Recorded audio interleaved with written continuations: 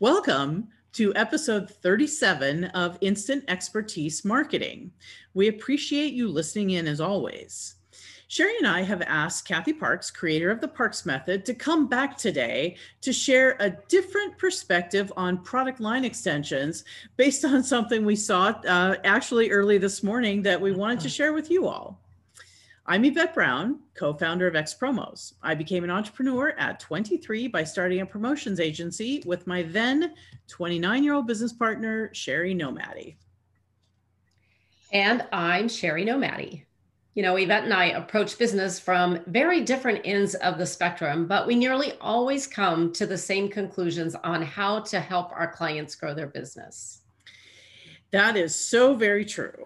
So today we kind of have a special episode for you. We were able to grab Kathy Parks and have her join us today. Say hi, Kathy. Hi, everybody.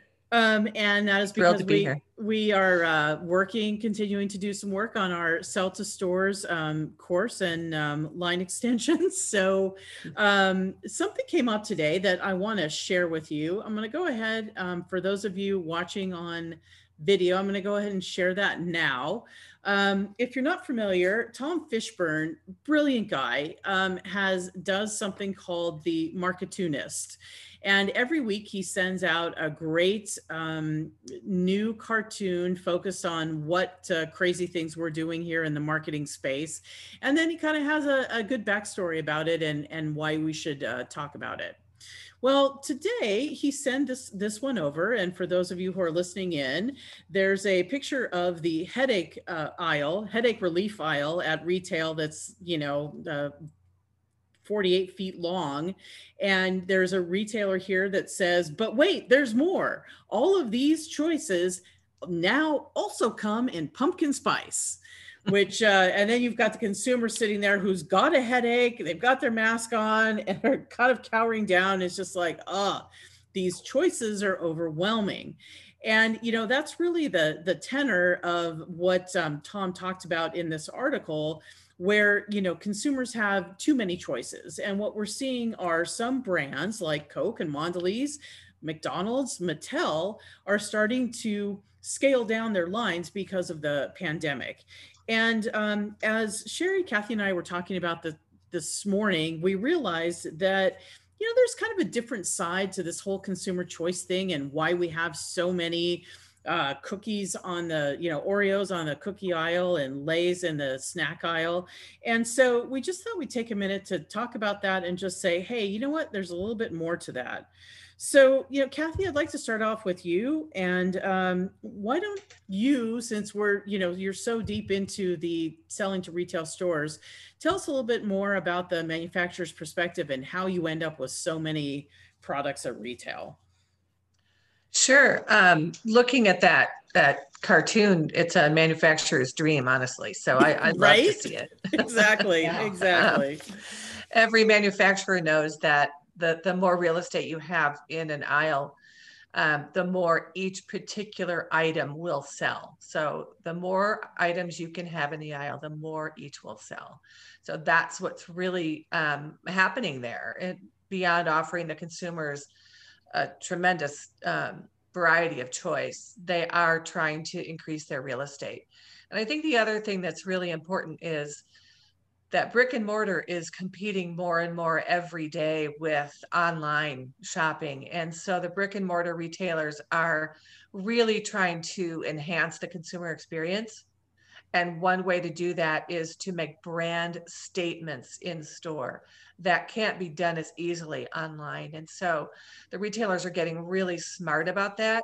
And so what you see happening is bigger brand statements, meaning more choices for each brand in an aisle.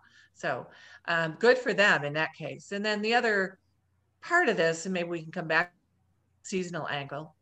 I just think it's phenomenal how manufacturers have expanded the seasonal offerings for consumers. It's fun to shop. Again, that's a brick and mortar opportunity. It's way more fun to go into a store and shop seasonal items than it is online. So they're getting smarter and smarter every day. And if this cartoon came out in, say, December 1st, instead of pumpkin spice, it would say peppermint, right? Yeah, and that really is, that's absolutely true. It's really fun and exciting. I think even when you're at the grocery store during the pandemic, when you're heading down one of these aisles and you see that there are new limited edition SKUs that are tied to whatever season you're in. You know, it's just fun. Sure, you know it's the same darn cookie, but you know what? The fact that they have created like a special little graphic on it, or it's in different colors, or it supports a cause, it makes it more fun. And to your very point, Kathy, it makes it a better consumer experience. It does. And it helps you celebrate the holidays. So it all ties back to manufacturer sales, but I really do think it's a great way to engage the consumer. So I'm all for it. I love those kind of aisles. I think it's a great example of manufacturers really leaning into and listening to the millennials demanding that we have more choices. You know, they were raising their hands for, I want jalapeno this and sriracha that. And I mean, there for a while, we were out of sriracha because I think everyone was using it on their chips and sauces and everything. But it's really a great example of how the smart manufacturers tuned into what was really happening and listening to the demand from the millennials. You know, Sherry, it warms my heart when you talk about, generational cohorts. So I think you're absolutely right. That is a really big picture of it. And also part of what we think probably wasn't addressed with this is the idea of consumer demand. You know, at the end of the day, products are there because that's what consumers want. And, what we've seen over the last, God, I don't know, generation for sure, is that consumers are demanding more and more specialized product. You know, everybody sort of wants their own customized thing. We've seen it in so many parts of the store. It's certainly not just salty snacks and cookies, but it's cereal, it's coffee, it's, vitamins, it's kind of everywhere. And personally, I think that's here to stay. And I think the point that's kind of missing with this, and why it kind of, you know, caught my attention, is that we don't see this sort of homogenous approach anymore to marketing at all. I mean, look what's happened in our lifetime, ladies, with TV. You know, we used to just have three. I remember when we used to have three networks, let alone four. But, we moved to this, over air networks to, now 500 plus cable channels. We have all these streaming services. And the idea is that you can't just put a commercial on ABC and just expect everybody to know it and buy it and watch it. And like, that's it. Things don't work that way anymore. We have to create specialized products for these different buyer personas. And frankly, I'm really proud of what we've done in the marketing world as a community to segment, because as Sherry and I have done over the years, we've heard a lot of our clients put things in the too hard pile because it wasn't just a big brand thing that we could just shoot out to everybody. It's not that way anymore. You need to segment, and if your segment is big enough, you have a big enough group, then you're going to be able to reach them with a certain selection of products. And I think that's sort of the point with this that was bugging me, is that not all those headache remedies were created for the same person. Now as a consumer, what we need to do is find our space within that really big aisle and figure out kind of what our choices are, but they're not everything on the aisle. And I guess maybe that's an interesting point for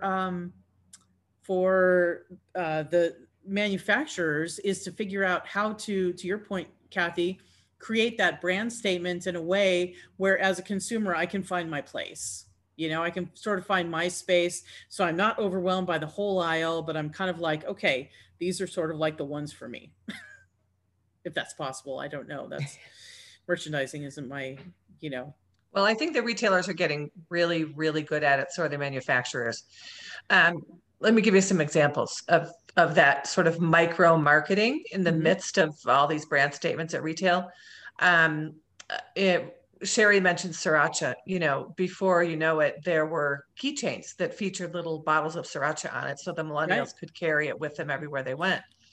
In the last month or two, maybe oat milk has been a huge trend. And if you go to Starbucks, you're only cool if you order an oat milk latte or whatever. But you'll also see it now in the retailer refrigerators, and that was never there before. So they're keeping up with these trends, and that's really impressive. Another one is the face masks in Walmart recently. I was in the toy aisle, and there is a face mask making kit for little kids. I mean, that had to happen at breakneck speed. So again, I think it's brick and mortar keeping up with the trends, competing against online marketing, and giving consumers maybe too many choices, but certainly it's fun to watch. I agree. Do you have anything else to add to that? Because we just kind of wanted to whip this together and share our thoughts on it, because it seemed very relevant based on what our highly esteemed colleague Tom Fishburne put out there today. Yes, we all have to leave now and go get our pumpkin lattes at Starbucks. That's right. We sure do. Well, then I think we should wrap this one up, Sherry. All right, everyone. Thanks for listening. And if you would like to know more about Sell to Stores, then visit selltostores.com. And you can find us at xpromos.com. Come back soon. Thank you.